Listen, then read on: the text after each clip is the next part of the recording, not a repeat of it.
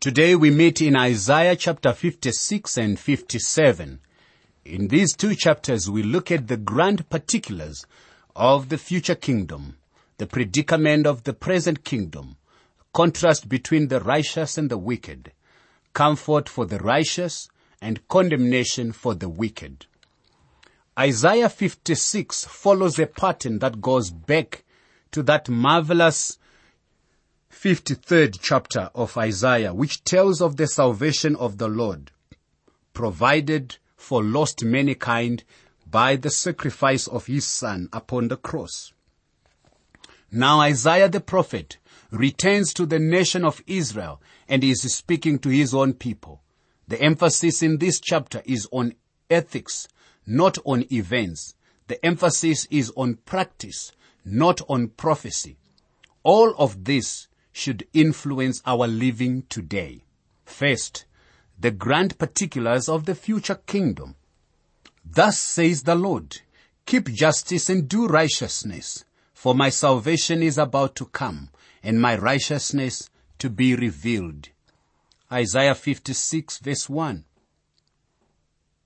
The statement, my salvation is about to come, apparently here shows that the prophet expected the establishment of the kingdom immediately, although they made allowance for the possibility of an interval. They speak of it in the immediate future.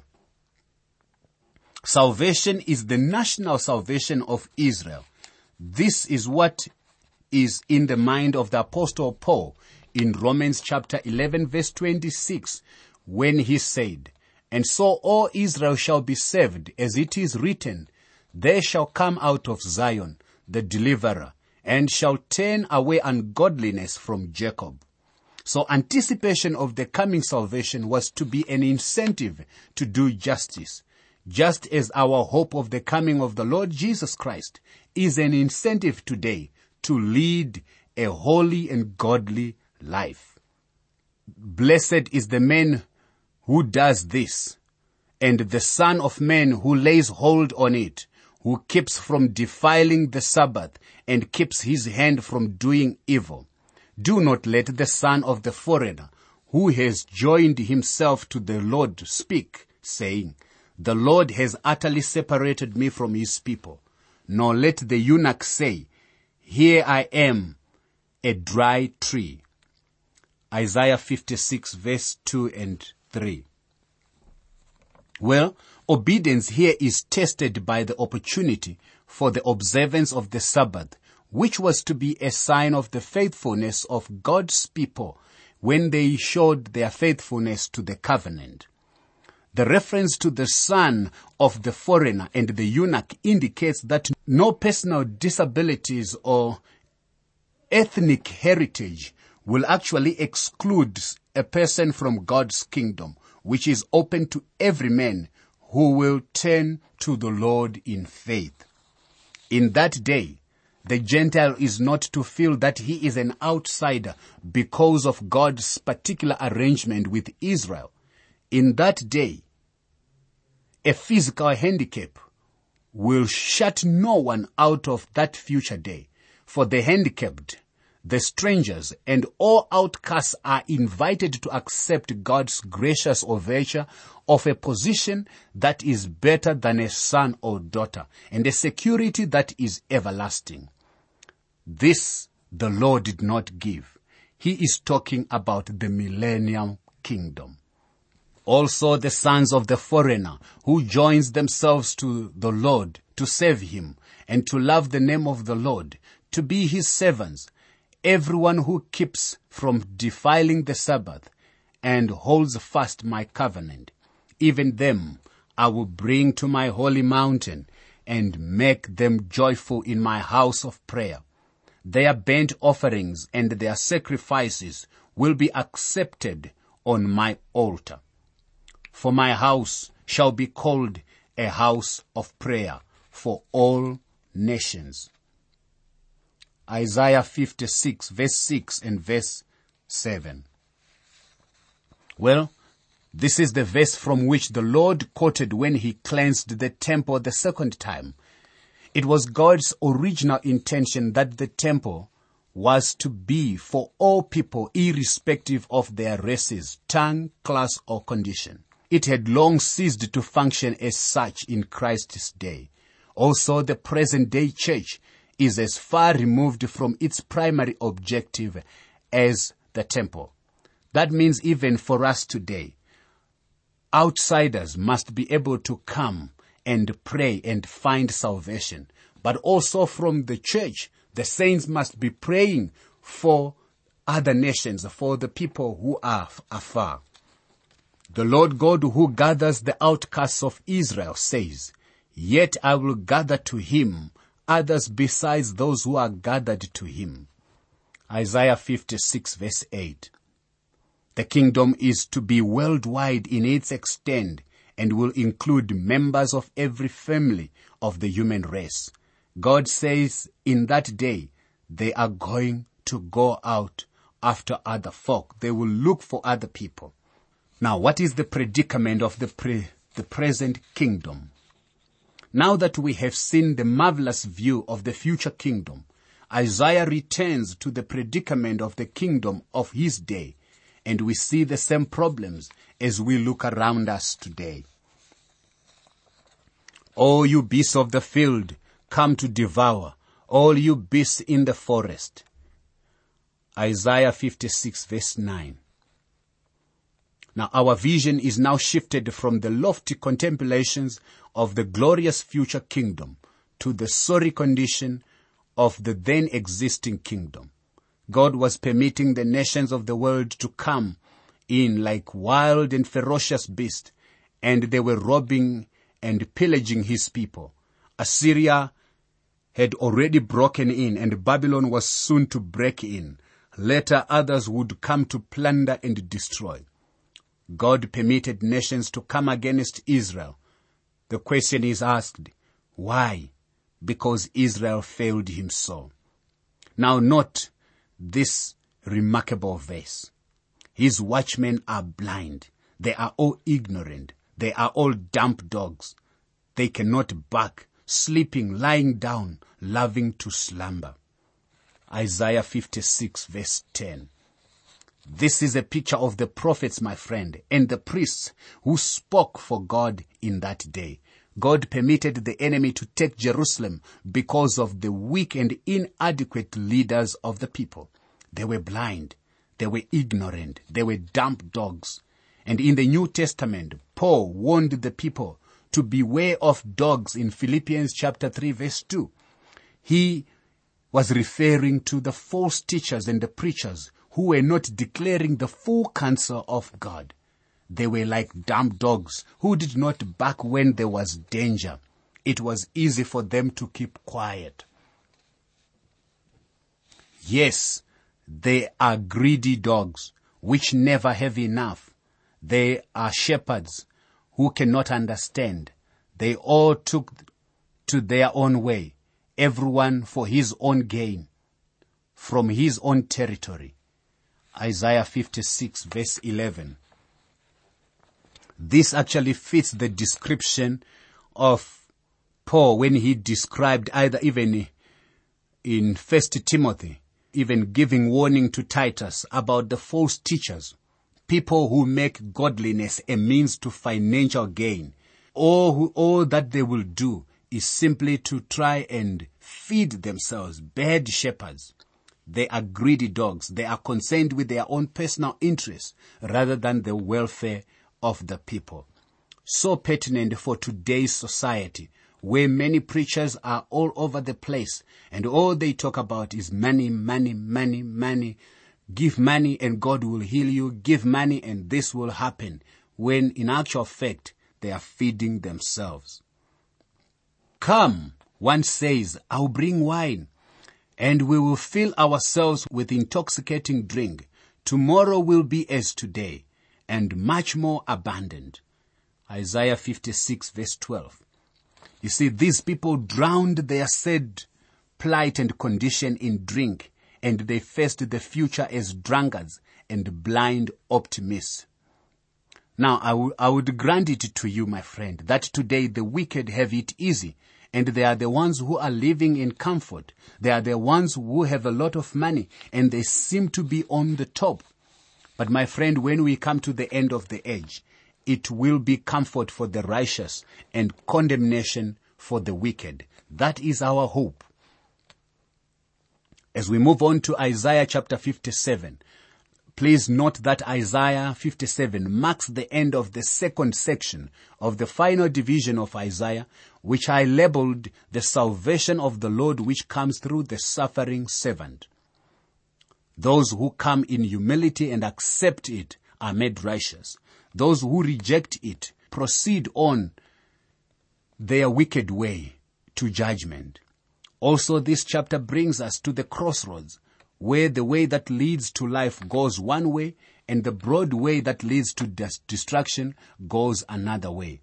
The destination and division are right here. First, the contrast between the righteous and the wicked. The righteous perishes, and no man takes it to heart. Merciful men are taken away, while no one considers that the righteous is taken away from evil. Isaiah 57 verse 1. Now, it is an established fact that many of God's wonderful saints are being taken away today through the doorway of death. Some are dying, some are being persecuted. And God is removing them from a lot of trouble that is going to come even in the future. He shall enter into peace. They shall rest in their beds, each one walking in his uprightness. Isaiah 57 verse 2. You see, the righteous shall have peace in his heart. If death comes to him while he is in his bed, he will be removed from the great tribulation and will be taken into the presence of Christ. They will have peace regardless of what may come to them. But come here, you sons of the sorcerers, you offspring of the adulterer and the harlot. Isaiah 57 verse 3.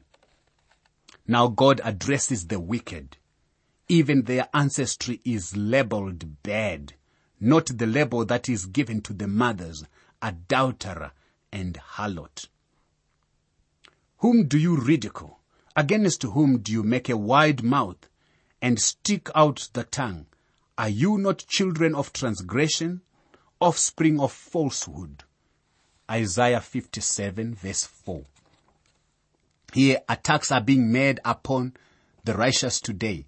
They are not having an easy time. The attacks are coming hard and fierce, and the wicked seem to get by. But when we get there, it won't be. The attacks will be on the evil one. Inflaming yourselves with gods under every green tree, slaying the children in the valleys, under the clefts of the rocks. Isaiah 57 verse 5. You see, the wicked in the last days are the idolaters who have turned their backs on God. They are guilty of gross immorality and murder. Adultery and murder are two of the terrible sins of our day also, coupled with covetousness, which basically reduces to idolatry. This is the condition of the wicked at the present time. Now idolatry, associated with the groves on the mountain tops, gives place to sins of the vilest immorality. Also behind the doors and their posts, you have set up your remembrance, for you have uncovered yourself to those other than me, and have gone up to them. You have enlarged your bed and made a covenant with them.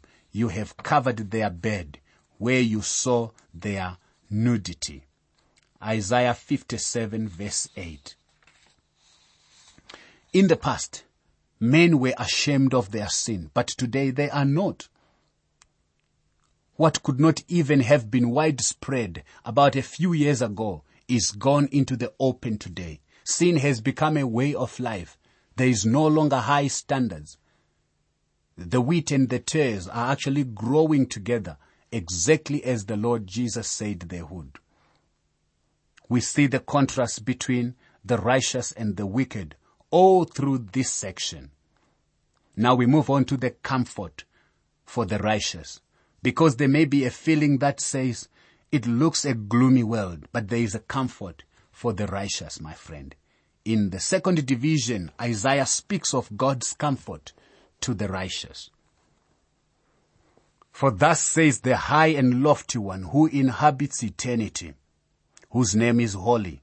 I dwell in the high and holy place with him who has a contrite and humble spirit, to revive the spirit of the humble and to revive the heart of the contrite ones. Isaiah 57 verse 15. You see, God comes down to many people in mercy and grace in order to comfort and revive those who are contrite and humble in spirit.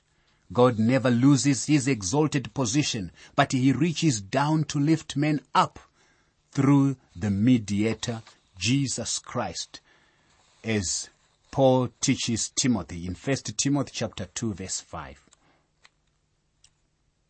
For I will not contend forever, nor will I always be angry, for the spirit would fail before me, and the souls which I have made. Isaiah 57 verse 16. God is the eternal God, but he will not always be angry with sin, because sin is to be removed. For the iniquity of his covetousness I was angry and struck him. I hid and was angry, and he went on backsliding in the way of his heart. Isaiah 57 verse 17. Here you see God explains why he punishes the wicked. The wicked are covetous and they go on in rebellion against God.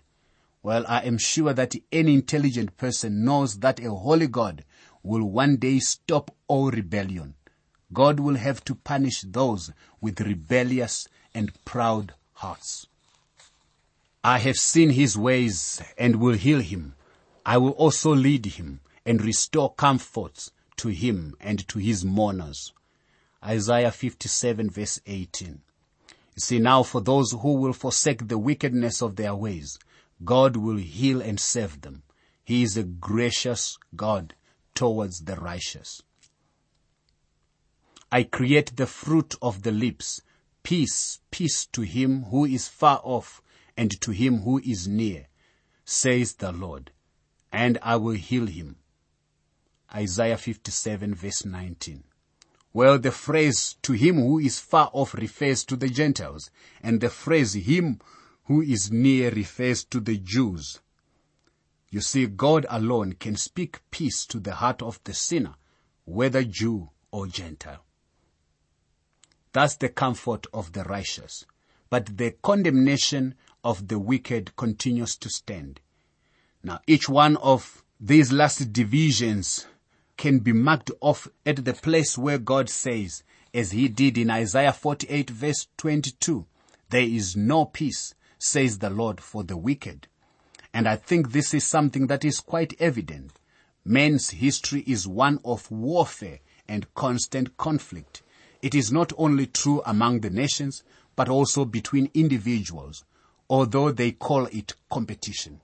You will find it in business world, in the social world, and even in the religious world. You will find conflict in practically every town, every hamlet, and in many homes in your nation, on our continent. Now God says that there is no peace for the wicked. You cannot make peace in the human heart apart from God. So far, no one has been able to do it. But the wicked are like the troubled sea, when it cannot rest, whose waters cast up mire and dirt. There is no peace, says my God, for the wicked. Isaiah 57, verse 20 and verse 21. You see, this is probably one of the most picturesque descriptions of the wicked in Scripture. The wicked are like the troubled sea, when it cannot rest, whose waters cast up mire and dirty. Like the troubled and restless sea, the wicked person can find no rest or peace in his wicked ways. He continues on like a hunted criminal, looking for deliverance and safety. Now, if the world can have peace today without God, then it is a contradiction of the word of God.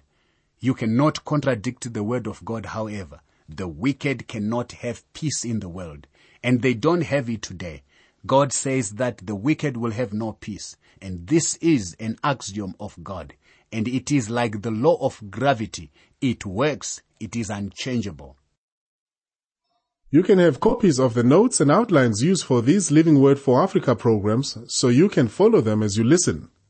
For your copies, please send a WhatsApp message or SMS to +27 72 641 4475. Please say which book of the Bible you want them for, and be sure to include your name and contact information. I'll repeat that number for you.